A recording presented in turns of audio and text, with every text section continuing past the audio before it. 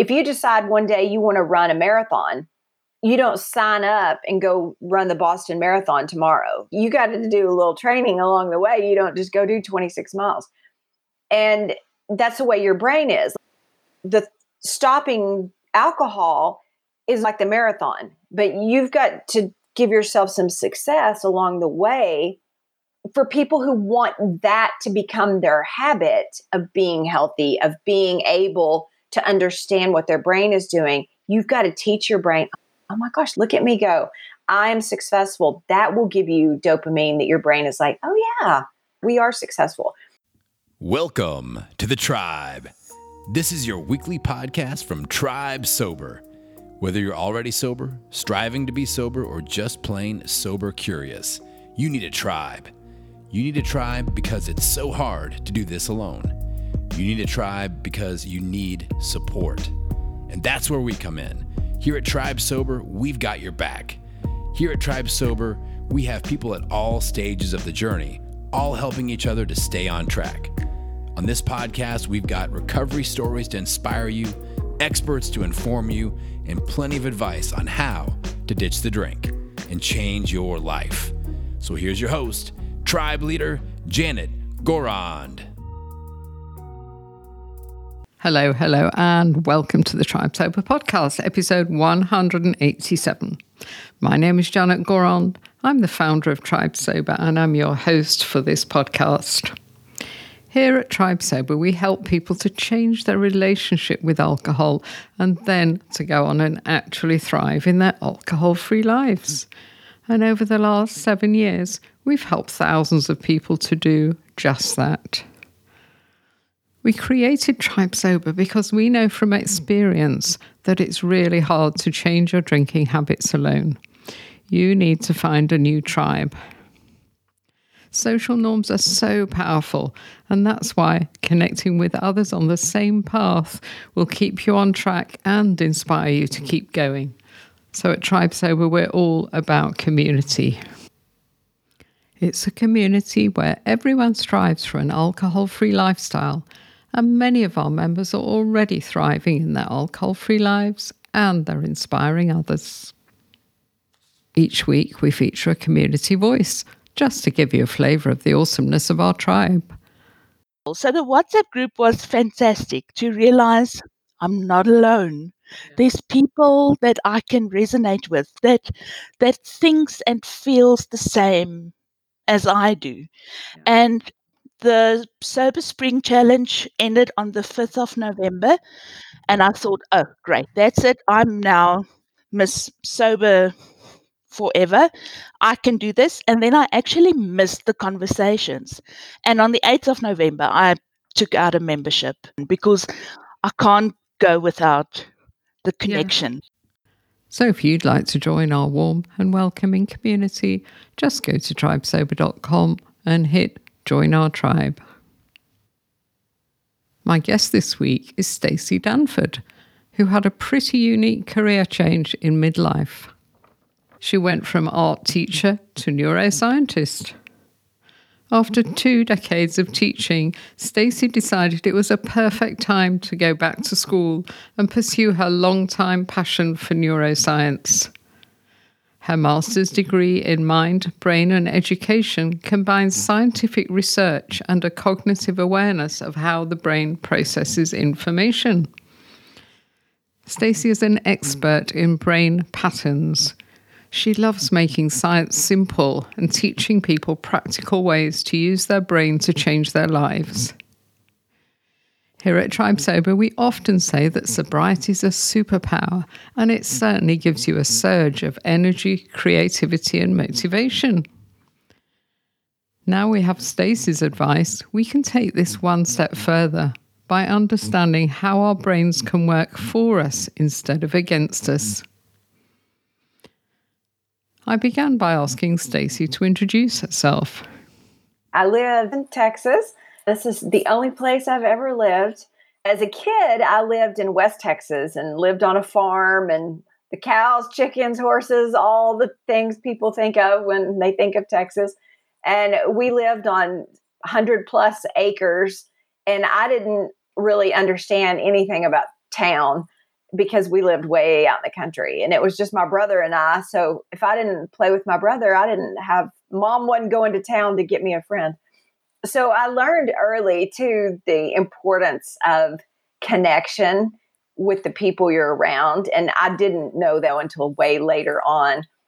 But I also learned to be resilient. And I think being a kid from the country has benefited me many times along my road, because things don't work out always like you want, and you can't fix them quickly, which is very country. And you've got to figure out how to make it work with what you've got. It sounds, Staci, as if you changed direction in midlife, like many of us have. And I wanted to ask you what the catalyst was for this change and how you ended up starting the Grateful Brain. Yes, it was a big catalyst because I have 2 grown children. I have a son that's 31, and then I have a daughter that's 28, and then I have a little son who's 13. So there's almost 20 years difference between my oldest and my youngest. And his father is the one who left me pretty much right after my 49th birthday. And I had just declared to a room full of people that my 49th birthday was going to be the best year of my life, and that I was going to turn 50 with my roller skates on fire. I was like, I'm going to do one awesome thing every single month of my 49th birthday. So when I turn 50, I will have done 12 exciting things, and I'm going to be 50 and be proud of it. And literally 2 weeks later, my husband, who had held my hand that day, told me he loved me that day, looked at me and said, I can't do this anymore. I don't love you anymore, and I haven't in years, and I can't be here. And I was like, in this day or this house or this life? And he said, in this life. And he packed all of his stuff and left. And that's pretty much the only explanation I've gotten to this day. But I was devastated. I didn't see it coming, which I think is part of where the devastation came from, is I wasn't expecting it. So I had now understand the brain. I had no pathways to prepare myself for this. And I sat on the floor and cried for about 2 weeks. And I had a little 8-year-old at the time. And I realized that I had left all of my happiness in the hands of someone else. And it was like a magic wake-up call for me. And I was like, girl, get up. Get up. This is your life. You do it the way you want to. You're in charge of your happiness. You cannot wait for another man to make you feel valuable and important. If you don't feel it yourself, you're never going to do it. And now's your time. And 49 is going to be the best year of your life. So I decided then to go back to grad school at 49. And I was a teacher, and I switched from being an art teacher to a neuroscientist. But I had always been fascinated. That was a big step. I'd always been fascinated by the brain and read hundreds and hundreds of books over the years. And I knew there was something about how people think, and I'd watched it in a classroom, that certain people's brains worked one way and emotion affected them. On the days my students were happy, they learned better. On the days they were sad, they didn't. And I knew they were a smart student, so I knew it wasn't their intelligence that was affecting them. I knew it was emotion. And I thought, you know what? I'm going to go learn why. I'm going to go figure this out. I got into grad school, and here I am today. So let's talk about the brain a little bit, Staci. You can educate me. Do you have any explanation about why we become dependent on alcohol? We get this nice buzz and we want to, recreate the buzz and keep the buzz going. Any explanations for us? You're listening to a podcast from Tribe Sober. Yes. I myself have never had issues with alcohol, but my family is riddled with drugs and alcohol. And my brother died of a drug overdose 18 years ago. And even though it was prescription drugs, people tend to think those aren't drugs. Anything that's affecting the chemical makeup of your body and your brain is a drug, and it's affecting you. But I can tell you that my dad, he was an alcoholic until he was 65. And when I told him I was pregnant with my little son, he said, I will never have another grandkid. No, I'm a drunk. And he said, I'm going to go in this hotel room and I'm going to come out dead or I'm going to come out sober. Do not advise anyone else to do that method. But for him, that was what he needed. He needed a real reason. And all those years that we tried to convince him, until you decide for yourself, it doesn't work. And that's why rehab only has a 13.8% success rate. It is one of the lowest success rates of anything. And in the scientific community, if we had a test study that had such low results, we would say it's a failure and move on.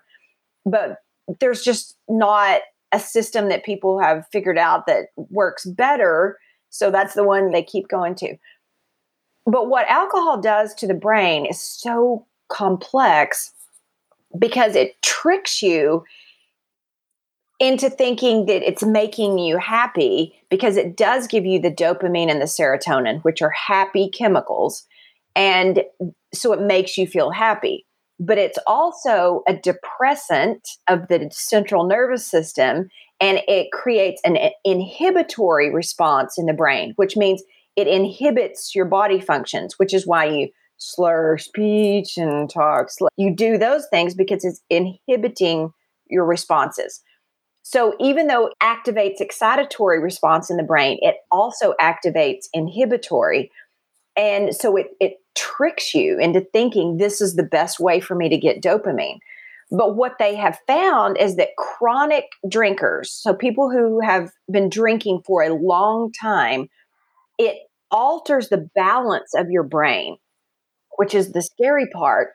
And it shuts down these inhibitory responses to create more of the excitatory response in your brain. So that's why you want it more and you like it more and you need it more.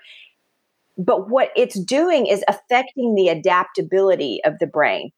And the adaptation system just simply means like the more you use, the more you need.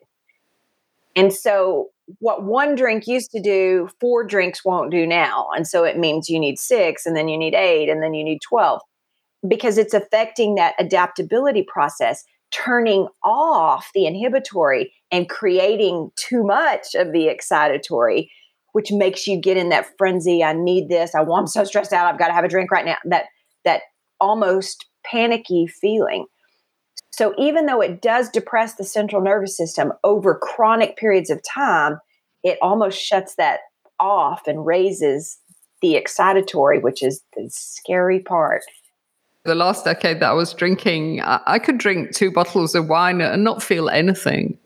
That's absolute proof of what you were saying. And it's scary, though, because in about 5 minutes, alcohol crosses the blood-brain barrier. Antibiotics do not always cross the blood-brain barrier. So that's why people that get some parasite or some brain illnesses are very hard to work with, because it's hard to cross this barrier. But alcohol does cross the blood-brain barrier. And so it affects your brain in about 5 minutes, but then its impact starts in about 10 minutes or so. So even though we don't think we're drunk yet or whatever, it has absolutely started impacting that inhibitory, excitatory response of your brain. And depending on how much alcohol you have in your system and over how long period of time, you're affecting that balance. And so you can drink 2 bottles of wine and think it's not affecting you, but it may be not affecting you physically, and that's in the cerebellum, but it is affecting that response system in your brain and altering the dopamine for sure. Yeah. They call it a neurotoxin, don't they? Yes. That's a bit of a giveaway. Yes. In fact, it was what I felt alcohol was doing to my brain that scared me into stopping in the end. I think I knew it was having an effect physically, and I had breast cancer, and I decided that was possibly due to my decades of drinking, but I still carried on. Then I started having blackouts, really nasty blackouts. the kind of blackouts that people say, oh, you seemed fine. You were walking and chatting, but I had no recollection. And that really frightened me. I thought, what on earth am I doing to my brain? And I did explore it a little bit. You might have a better explanation, but from what I could gather, it's not that you've forgotten stuff. It's that your brain is so soaked in alcohol, it can't even make memories in the first place. And I thought, how frightening is that? I'm going to quit. Oh, that's so scary. One of the areas that the alcohol affects is the hippocampus. And that area is in the limbic system, which is the emotional part of the brain, some people call it. But the hippocampus is also where they think that lots of the memory cortex or the memory area of the brain is. And so even though the memory went into short term while you were doing it, it never passed over to get into long term. And the impact of the short term was so quick that it's as if it never happened at all, because the hippocampus is, like you said, soaked in alcohol. But that's where the limbic system is also where lots of the chemicals are coming from. And the research on it is so incredible. And they're changing the ability to see inside a human brain with new technology. And it's pretty impressive to see how neurons are being affected by everything that we do, but particularly anything that alters those chemicals. And like you said, a neurotoxin, first of all, take the toxin out of it. You're like, oh my gosh, that's poison. And a neuro means brain. So it's a brain toxin. Frightening when you think how normalized it is in the world and how you're thought a bit of an oddball if you don't drink. Yes. And I think even like commercials and social media and parties, and it's one of the few drugs that is actually encouraged because, they say terms like that, which make you feel like something's wrong with you if you do not participate. And it affects that social area of the brain. And there is a amazing book called Social by Dr. Lieberman that talks about how the brain is wired to be social.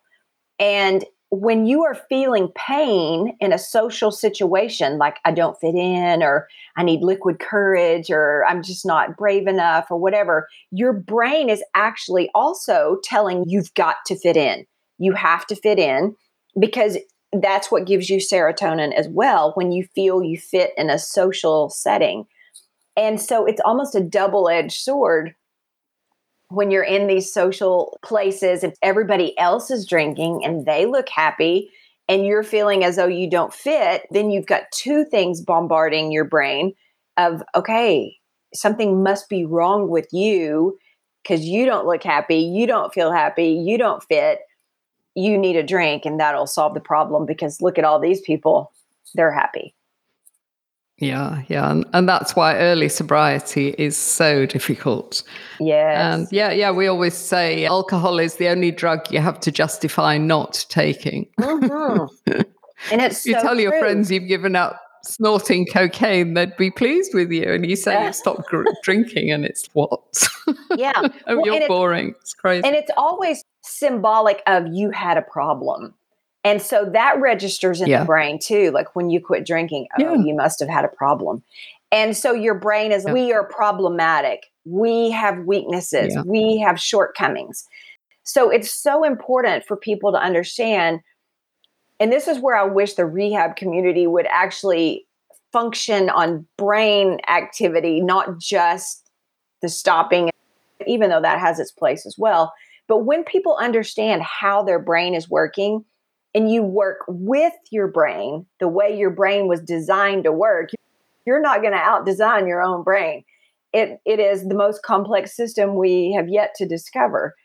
And when you work with it and understand how it is functioning, it is like the magic success pill in the world because you are using the most complex system in the universe. And if you think of, people think a computer is so smart, but we work with a computer the way it was designed to work. We don't get hammers out and do the keyboard, and we don't pull the top off our laptop because we want to go in there. We close the whole thing. You use it the way it was designed to work. Your brain is the same way. And all of these things are patterns and systems. And when you can access that pattern and access that system, you can understand, oh, this is what I'm doing.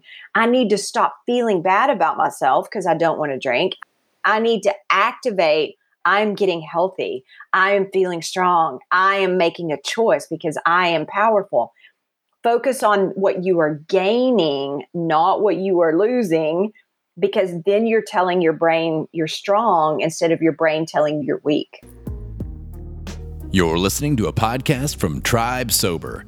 If you'd like to join our warm and welcoming community, just head on over to tribesober.com and hit the membership tab. That's www.tribesober.com. Fantastic. Yeah. And in fact, we are gaining so much more than we're losing. I've lost my blackouts, my hangovers, my morning guilt. Yes, and, yes. I've gained enormous amounts and feel so much better. So really, when we give up drinking, we need to build a new neural pathway, don't we? So Yes. talk to us a bit about building a new neural pathway. It's so powerful because our brains, like I said, they work in patterns. And what the research is showing is that patterns fire at the beginning of a pattern and at the end of a pattern. But this whole middle section is what is going on subconsciously without you, because your brain has done it so many times that it thinks, oh, this is what she's going to do. She's going to feel nervous. She's going to drink. And then at the end, she's going to feel bad. But we don't care about any of that stuff in the middle. And so what you need to create is called a pattern interrupter. And you need to open that pattern long enough for it to switch pathways and rewire in a different place. When people try to stop drinking, a lot of times they're also trying other things. They're trying to get healthy. They're trying to work out. They're like, okay, I'm going to get healthy. That really is a little bit detrimental to what your brain can do. It's very hard to alter multiple habits at one time, and it can be done, but it is very difficult. And it's so important for you to focus on the successes of changing the habit, because then your brain is processing the success. I'm so proud of myself. Look at today. I wanted to, I didn't, I thought of something positive, or whatever people use to keep themselves from negative habits. Because when you are focusing on the drive that gets you to the goal, your brain starts going, oh, we're not a failure all the way to it. We are succeeding along the way. And when it processes the success along the way, that's when it can start moving those patterns, because it's each step is like a cog in the wheel. If you think about like a clock, you want each click to be successful instead of not getting any success until you get to the very end. Each of those steps is going to fire the dopamine and the happy chemicals, isn't it? Each of the steps on the way to the bigger goal, from what I understand. Yes. And people think dopamine only comes when you reach a goal or when you get the thing that you were wanting. But that's not really what the newest research is showing, is that it's the drive and the excitement on the way that creates lasting dopamine, that your brain will go, oh, this is what we can do for longevity. We can always be proud of ourselves on the way instead of getting at the end. And an analogy that I use all the time with my clients is, if you decide one day you want to run a marathon, you don't sign up and go run the Boston Marathon tomorrow. You got to do a little training along the way. You don't just go do 26 miles. And that's the way your brain is. The stopping alcohol is like the marathon, but you've got to give yourself some success along the way. For people who want that to become their habit of being healthy, of being able to understand what their brain is doing, you've got to teach your brain, oh my gosh, look at me go. I am successful. That will give you dopamine, that your brain is like, oh yeah, we are successful. Because when you are feeling that desire to, oh my gosh, I'm so stressed out, or these people are driving me crazy, I've got to have a drink, whatever the reason is, people want to drink, that is your lizard brain. And that is your brain telling you need to escape from something negative, which feels painful to the body. And there could be a pain of rejection. Maybe it's a social interaction, which still feels like pain, because Dr. Lieberman talks about how emotional pain and physical pain, they register in the same place in the brain, same exact place. So your brain doesn't differentiate heartache from your arm hurting. The only problem is we can't point to emotional pain. We can point to physical pain. So people don't always think it's real and they don't understand it as much. But what he found out is when that pain sensor activates, your brain automatically is, please give me some relief here. This does not feel good. So that's when people start reaching for the things that make them feel good, which is that quick dopamine hit of, oh my gosh, I want coffee, or oh my gosh, I want gambling, or I want alcohol, I want sex, whatever their addiction is. So your brain thinks the thing made you better, but really it was the desire to have it and the scapegoat. The dopamine comes before the actual first sip. And it's fascinating to see how the brain is almost like a little kid jumping up and down at a birthday party. And then it's, yeah, that's what we wanted. And it's like anticipation, isn't it? Yes, yes. And it's that lizard brain saying, protect yourself. You don't want to feel the pain of rejection or whatever, anxiety or abandonment, whatever it is. This will make you feel better. This is how we've done it for 20 years. So think of your lizard brain as a separate entity from you. And I talk to my lizard all the time. And I tell people, if you don't talk to your brain, we'll talk to you. The only problem is it says what it always says. And for most people, that's not your best choice. So when I feel my lizard brain activate and I want my scapegoats, I'm like, oh my gosh, there I go again. I say that phrase all the time. There I go again, responding with an old pattern. I talk to my lizard, and I've named my lizard Earl. And I suggest for everybody to name your lizard brain because it'll help you separate it from you. You are not the lizard brain. That is the oldest part of your brain. It's the autonomic nervous system, which is meant to work on autopilot, autonomic. It is doing the things that you don't need to worry about, your heartbeat, your digestion, your breathing, but it also controls patterns and your reticular activating system, which is how you see the world. So when that lizard brain fires, it will go on auto drive unless you stop the pattern. And so I always say, Earl, there you are again, trying to make me do things that I know better. That's how my 14-year-old self would act. Remember, I've got 40 more years of information. And I even say sometimes, okay, Earl, you can go with me, but you don't get to pick the radio station. You don't get to ride in the front seat. And you don't get to make any choices today. I love that. Name your lizard brain. Let's go back to the neural pathway, Staci. I wanted to run something past you. We offer support for 66 alcohol-free days. We offer this as a kind of health kick and also obviously to people with a bit of a problem. And what we do is we encourage people not to drink for 66 days. We have a community, so everybody's working through those days together and all chatting with each other. We send an email every day. We do a little mini podcast, just bite-sized pieces of information. And it works really well. We also give them a tracker. So every single day they can fill in a little square if they were alcohol-free. So you can see at a glance how well people are doing. And it works really well. And we claim that you can build a new neural pathway if you stay on track for the 66 days. People have said, actually, I feel so good at the end of 66 days. I don't think I am going to start drinking again. And others that have struggled for years have felt that it's got a lot easier after those 66 days. So what's your view on that? Is that long enough? We picked on 66 days because there is a study done by a lady called Philippa Lally, who's based in London.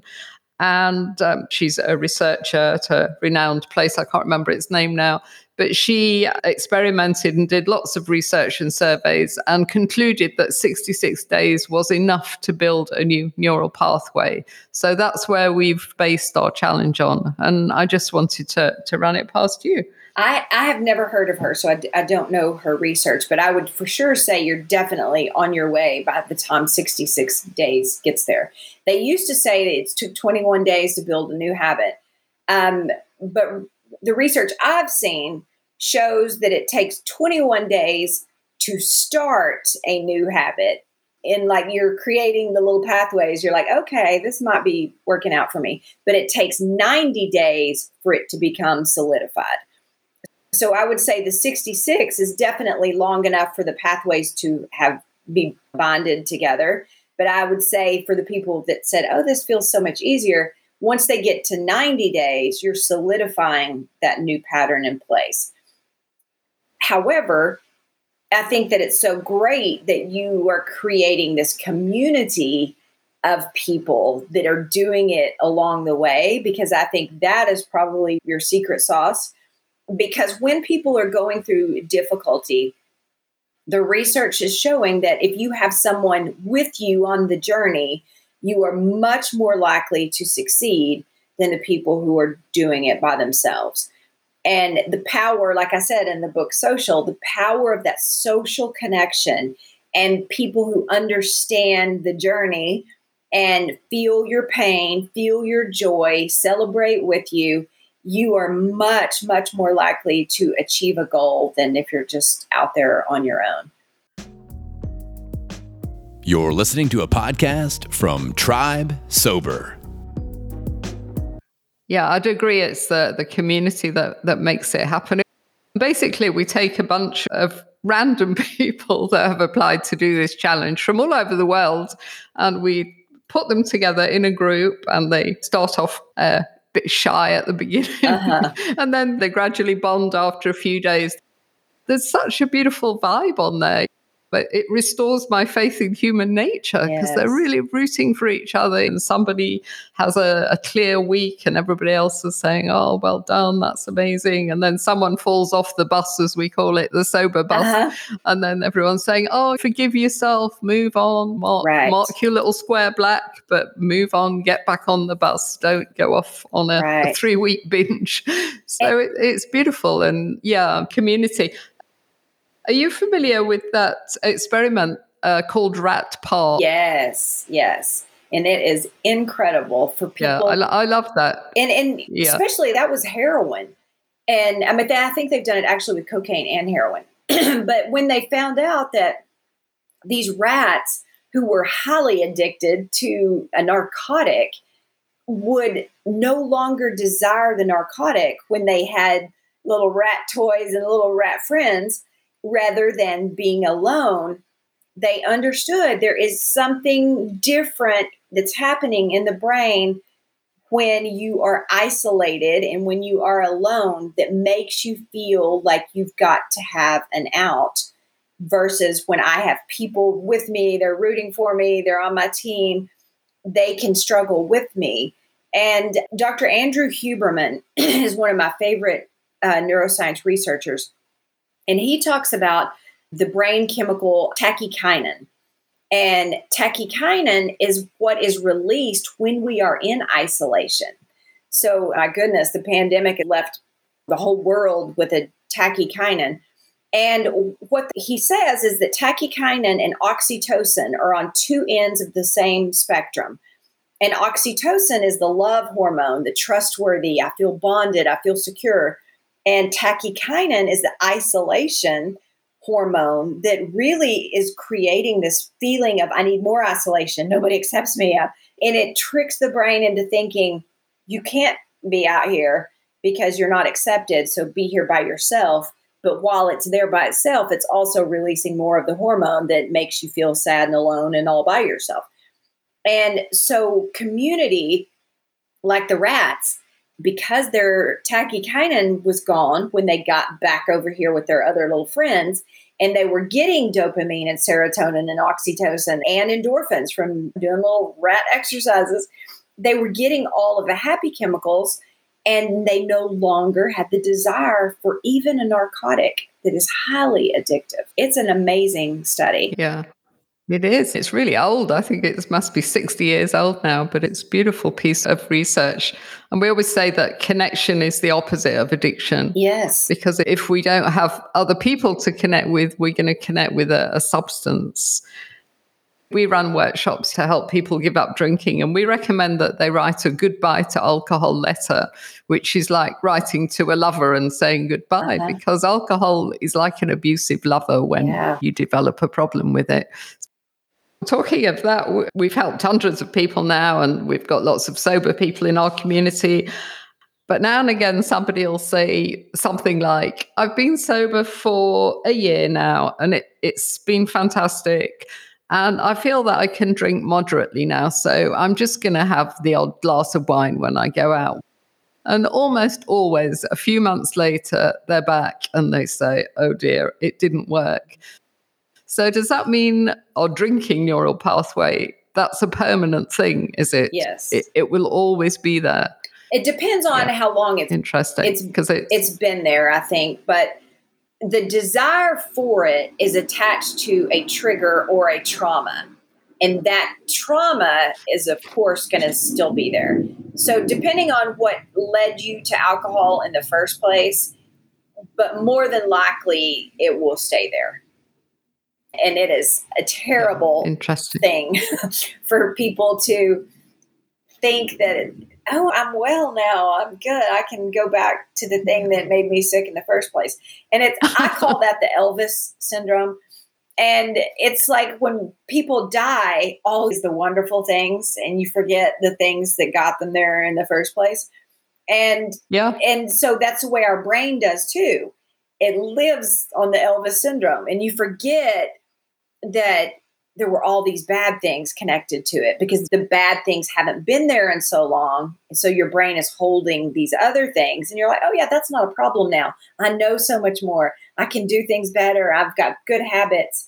But the problem is when you put the bad habit back in, you're reactivating all those bad patterns, which are really strong. And this 1 year is not going to equal these 15 because this pathway is tighter and stronger and more powerful than this one you've only had for 60 days or a year or even 5 years. Yeah. Apparently, there's even a name for that. I don't know if you've heard it. It's called fading effect bias. No. And our brain, exactly as you said, it just remembers the good times that we had when we were drinking, and it forgets the hangovers and the blackouts and the bad times that we had because our brain tricks us. Yes. That's all. It absolutely. So that's why so many. Yeah. And I have clients that have been in abusive situations or domestic violence, and they've been out of it for a while. And then the other person is really sweet and wants them to come back and all that. They do the same thing. They get the Elvis syndrome, and they forget that there were things that made them be in this mess in the first place. Then, of course, when they go back, their brain goes back to the patterns, and it's the same thing. So I think the letter that you have them write is fabulous. That is a genius idea because it's reminding you. I think they need to keep that letter and reread it so they can reactivate. Why was I breaking up with this? Why am I leaving this? Because those little pathways will disappear under the covers, but they're still there. Absolutely. In the first few months of sobriety, I felt great. I was thinking I was in the pink cloud, as AA calls it. And I thought, oh, this isn't that difficult. I can do this. Why didn't I do it years ago? And I felt okay. And then after about 3 months, my mood absolutely plummeted and I felt flat and miserable and depressed. And I nearly gave up 100 times. I was thinking, if this is sobriety, I'm not interested. But I just hung in there. And then after 2 months of feeling really down, then I got this idea that maybe I could start a sobriety group and connect with other people that were trying to get sober, which I did. And that's the start of what I'm doing today. And then things improved. So I'm wondering why I felt so flat. Is it something about the happy chemicals haven't triggered again, or that's what happens? Because I guess we rely on alcohol, don't we, for years to make us feel good. And then we stop and our brain must think, yeah, what are you doing? What are you doing to me? But that's part of that adaptability and the altering of that chemical balance and that shutting down of the external excitatory response and the inhibitory response. And after a couple of months, that's when your brain is, okay, I guess she's not going to put any more of this in here. We're going to have to go back and balance ourselves back out. And because your brain is wanting to keep you in that state of balance, that's part of what the brain does, is balance out those two sets of inhibitory and excitatory. And it has gotten so used to the external excitatory coming in because you've been doing this for years and now you've shut it off. And it really does take months. And that's usually when people hit that lull and they're like, oh, wow, this is supposed to make me feel good and I feel terrible. It must not have been the alcohol. It's got to be something else. So I'll go ahead and drink again and then I'll figure out the other thing. And that's really just a trick that your brain is, again, it's trying to protect you and it knows this feeling you're having is awful. And that one thing that really always made you feel better, you could go back to that again. There's where it's so important to talk to that lizard brain and go, oh, there I go again, reverting back to an external feel good. I've got to learn for it to be internal because internal is what lasts. External will always fade. And people can create their own internal chemicals. You don't have to have an external source of those chemicals. And that's what I work really hard to teach people, how to create your own chemical responses. Because if you're depending on the world or other external sources, you're always at their mercy, whether it be other people, whether it be alcohol, whether it be shopping, anything external, you're at the mercy of it.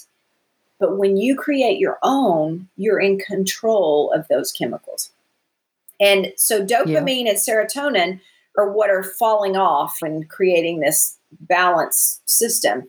So if you can start creating dopamine and serotonin for yourself, then it'll help that brain start building the balance. Serotonin is the social chemical and self-esteem, but sunshine is one of the best ways to get a quick serotonin boost. Calling a friend, which is why the connection piece works so well. Getting exercise, moving your body helps reboost endorphins and serotonin levels. Dopamine is one of those things that is really fast coming in, but it's also fast going out. Music is quick. It's a quick way to get dopamine. And this is the caveat. It can't just be songs you like or songs you want to sing, because I love 1980s Air Supply. But every time I sing that, I'm all out of love, I'm so lost, I'm like, oh my gosh, that's the song my boyfriend played when he broke up with me. So you don't want to activate that. If you play music that has a beat that makes you want to bounce, so listen for music that makes you bounce, because that's telling you that you've got that bouncy feeling, you're in creating the excitatory response.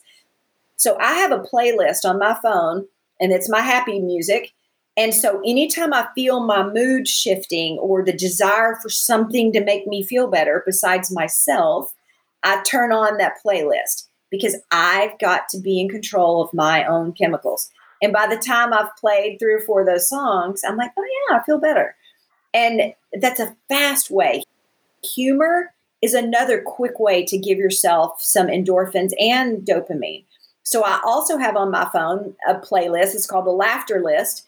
And I just go to YouTube and I save funny videos that always make me laugh. Like it can be anything. Funny cat videos or Charlie bit me, whatever. It can be anything. And when you are feeling that down, go listen to those. Go laugh, because laughter activates your chemicals. When you're in charge of your own chemicals, you're no longer at the mercy of external sources.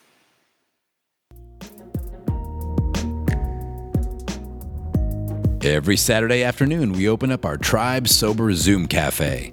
It's a safe space where our members can connect, check in, and just shoot the breeze about alcohol-free living. If you'd like to be a guest at the cafe one Saturday, just drop us an email at janet@tribesober.com. That's Janet, Janet, @tribesober.com, and we'll send you an invitation. Wow, that's great advice. I love the idea of having a happy playlist. I think people in our community that are struggling in those early days, they would really benefit from that, because obviously we recommend that people exercise. But I always think that when you do go out and exercise, if you're listening to your happy music as well, you're getting like a double dose, aren't you, of those happy chemicals? You're getting a double bump. I always tell people 10 minutes, go 10 minutes, because a lot of times the word exercise, especially here in the States, it makes people think, oh my gosh, I've got to go to CrossFit and do giant ropes or do all that. But really, if you'll just move your body for 10 minutes, that will activate the chemicals, whether it be a walk outside. I hula hoop every day. Hula hooping is so good for your brain because it's constantly shifting right brain, left brain, because you're in that rotation system. It also has to keep your brain in a balanced state. I'm not profusely sweating or anything like that, but it's a movement. The movement is important. Also, jumping up and down, just straight up and down. If you have a mini tramp or a little rebounder, those are great. They found research that also dumps out your lymphatic system. It helps clean out your lymph nodes and your lymphatic system. It also is super great for your brain. So don't think that exercise has to be a workout. Those are two separate things. It's just movement. Move your body because that's telling your brain you value your body. And my body is in control. It's the holder of this brain. And so you're telling yourself, I value me. Because when you are addicted to things, subconsciously you are saying, I have no value. I need something to make me feel better because who I am is not good enough. And what I am is not good enough. Wow, that's more great advice there, Staci. I love the hula hoop. I used to do that when I was a little girl, but I think I'll get one. But I do have a mini trampoline because I'm one of those people, I get so absorbed in what I'm doing on the computer. I can sit here for hours. So I have a mini trampoline just on my terrace, and I have a timer every hour. I just go and jump for 5 minutes, and it helps the lymph, as you say. And I didn't realize it was good for the brain and the posture as well. Yeah, but our brains aren't designed to be happy all the time, are they? It was all about our ancestors chasing food, and then they got happy, and then we're not designed to be happy 24/7. No, whatever Instagram tells us. We're not designed to be happy at all because your brain is lazy. And then that's goes against what you think your brain does because you think it's this power source, which it is. But it is lazy. And it's designed for two things: speed and efficiency and protection. So speed and efficiency just means I have old patterns, I'll use those. I don't have to spend my time connecting new neuron pathways and rebuilding. I'll just use that one I used for the last 30 years, which is just probably a terrible one. And it's protecting you from physical and emotional dangers or activations, which is what trauma and triggers do. And joy is not a threat to your survival. There's no class out there that says, learn to be sad in 3 easy steps. Your brain automatically does that. But yet people have to work very hard to be happy and stay happy because it's not a natural process for the brain. And that's why I call myself the happiness expert. I am intentional every day about creating happiness because it is not automatic for my brain. And if you're sitting around waiting for happiness to come to you, you're going to be there a long time. And you're always at the mercy of whoever or whatever. The new house, the new car, the new boyfriend, the new shoes, whatever. I'm not waiting on new shoes. I'm going to go make myself happy. And I do it every single day on purpose because my brain is not going to do it for me. And when people just understand that one thing, your brain is either automatic or intentional. That's it. And you're sliding it over every day from one side to the other. And when I catch myself in an automatic bad mood, things have triggered me. And all of a sudden I realize, oh my gosh, I'm getting a headache. I'm getting frustrated. I yelled at my son who had nothing to do with it. I'm like, there I go again. I say that phrase 1,000 times a day. There I go again, reacting in automatic mode. I've got to shift it over here, and I'll turn on my music. I'll go outside and hula hoop, or I'll go outside and watch hummingbirds. Do something on purpose to reactivate those chemicals, because your brain is not going to make you happy without you. Yeah, so our brain isn't meant to be happy. And also I've learned that our brain tends to focus on what we don't have rather than what we have. So that must be why the gratitude practice works so well, because we're focusing on what we do have. Right. I call it the thought thief. And your thoughts are stealing your joy, because most of the time we're focusing on the things we don't have, the things we wish were different. And I always say people have two lives, the one they wish they had and the one they actually have. And where success is the merging of those two things. And when the life you want is similar to the one you have, that's when you feel successful. That's why success looks different to all different people, because they each have a different desire of what life should be. And so your happiness and your ability to reach this success place is based on looking at what you have. Because if you're constantly like, oh my gosh, I don't have $1 million. I don't have the car she's got. I don't have the husband she's got. All those things, your brain's, oh yeah, we don't have anything. We're a loser. And it starts dumping out the chemicals, cortisol, norepinephrine, things that are making you feel bad. And that's how you can understand what your chemicals are doing. If you feel bad, you're probably releasing chemicals that are making you feel that way. If you feel good, you are releasing chemicals to make you feel good. So whether it's depression, anxiety, frustration, humiliation, embarrassment, whatever that feels bad, I always go, oh my gosh, I'm releasing bad chemicals. I've got to flip it over here and start dumping out some good ones. And I'll just turn on my laughter list and I'll watch 3 videos that make me laugh, which is why TikTok is so popular, because the research now shows that the average adult attention span is 15 seconds, which is why Instagram stories and TikTok are 15-second videos. That's as long as the brain will hold most things. What is TikTok? It's full of people dancing and being silly and funny. And it boomed during the pandemic because people needed laughter. And they weren't going, oh, I'll put some joy in my brain. But it felt good. And now people sit and scroll for 8 hours and they're not being very productive. It's also becoming an addiction because your brain is, I need to feel better right now. But if you use it in short doses, it can be great. It's funny. It's good for you to laugh. So there you heard me talking to Staci Danford. Let's pick out a few highlights from that conversation. Staci's husband walked out on her just before her 50th birthday. She was devastated at the time, but now the years have passed and she's able to look back and see that event as a catalyst for change, a real wake-up call. Looking back with her current knowledge of the brain, she now understands that she had no neural pathways to cope with such an event, and that's why she was so devastated. Staci had made the big mistake of putting all her happiness in the hands of one person.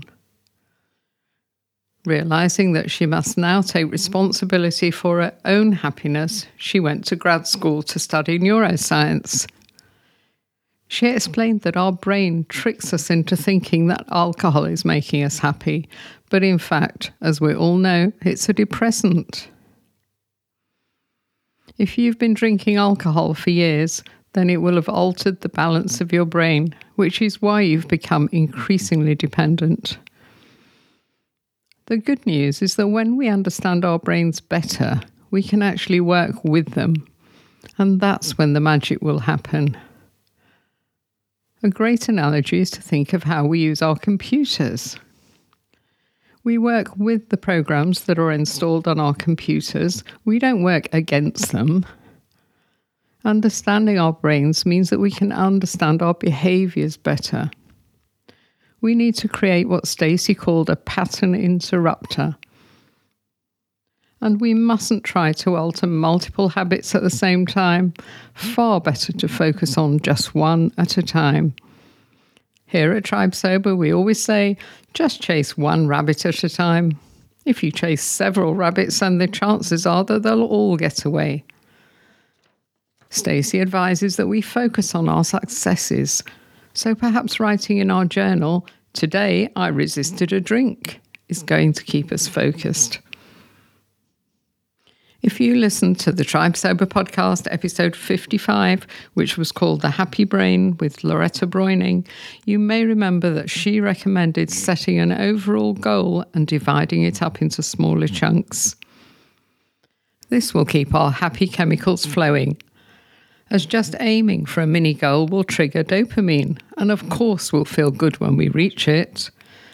And Staci is in complete agreement with Loretta and used the marathon analogy. If we sign up for a marathon, we don't immediately go out and try to run 26 miles. We design a training program and divide it into daily sessions, running just a bit further every day. You can find a great example of how we can apply this to drinking on episode 15 of the Tribe Sober podcast. One of our challengers, Kai, he achieved 66 days, then he aimed for 100 days, then 6 months, then a year, and now here he is several years later, and he still hasn't had a drink, but he still doesn't say it's forever. Staci talked about our primitive lizard brain, which will go on autopilot unless we intervene. She actually gives her lizard brain a name. She calls him Earl. And she calls him out if he tries to hijack her behaviour. What a great idea. She confirmed that our 66-day challenge is long enough to create a new neural pathway to change our drinking patterns. She also said that she believed the secret source of our membership and our challenges was the community support. We talked about the fact that our drinking neural pathway will always be with us, especially if we've been drinking for years. And it's so easy to reactivate it if we start trying to moderate after a period of sobriety. Staci loves our goodbye to alcohol letters and suggests that we read them regularly just to remind ourselves how bad the drinking got. If you'd like to read some of our goodbye to alcohol letters, just go on the website tribesober.com and you'll see them in the menu. We ended our conversation with a list of quick tips from Staci to boost our happy chemicals. Feel the sun on your face. Phone a friend. Exercise. Music. Create a playlist of your happy music. Humour. Look at some TikTok videos. Hula hoops and jumping on the mini trampoline. They'll all give you a boost. And as Staci says, when you're in charge of your own brain chemicals, you're no longer at the mercy of outside forces. Don't wait for your brain to make you happy. Do the work. You can follow Staci on Instagram, Staci Danford, Staci with a C, and her website is called thegratefulbrain.com. So let me finish by reading out a couple of messages from our chat rooms. Here's a message from Lorato. I lost my job today. I was in shock, then sad, then very sad. Then I lay down and now I feel better. All this to say that drinking Lorato would have downed a bottle or two of wine, been depressed for 2 weeks and still not have a job. I'm so grateful for the growth sobriety has given me. All this time, I wasn't sure how or if I'd grown from sobriety, but today showed me that I've really gained strength, a trait I thought I'd lost long ago. I just needed to share this somewhere, and I know that this group gets it. Thank you for that, Lorato. I'm sorry about the job, but so happy that you've discovered the growth that sobriety's given you. As you say, it's often not until we're tested that we really know that we have got stronger. So here's a message from Sarah. Those moments that show the growth with such clarity are amazing, often very sudden when it dawns. Sorry to hear about the job though. Sending lots of love. Here's one from Anneli. You've definitely grown so much. Big ups to you. This is huge. Sorry about the job though. I was so focused on your new dawn that I forgot what brought this on. It's one from Sue. Sorry to hear that you lost your job, but wonderful that you are past thinking alcohol will help. Lorato responds, I'm also really grateful that having a drink didn't even cross my mind when I heard the news. Having actual coping mechanisms is a new thing for adult me, but I'm so very grateful. And a last word here from Fran. Exactly, Lorato. The space you're in now, thanks to being alcohol-free, enables you to cope with this challenge and hopefully even see it as an opportunity. The anxiety and depression that alcohol would have brought on would have made this decision 1,000 times worse. Good luck and recognise your strength. So thank you to Fran and everybody else who piled in, consoling Lorato about the job loss, but agreeing with her that yes, indeed, she didn't turn to alcohol as a coping mechanism and she's got to recognise her new strength. So if you're ready to join a warm and welcoming community, a community that's always got your back and plenty of good advice, then just go to tribesober.com and hit join our tribe. Thanks so much for listening. I'll be back next week.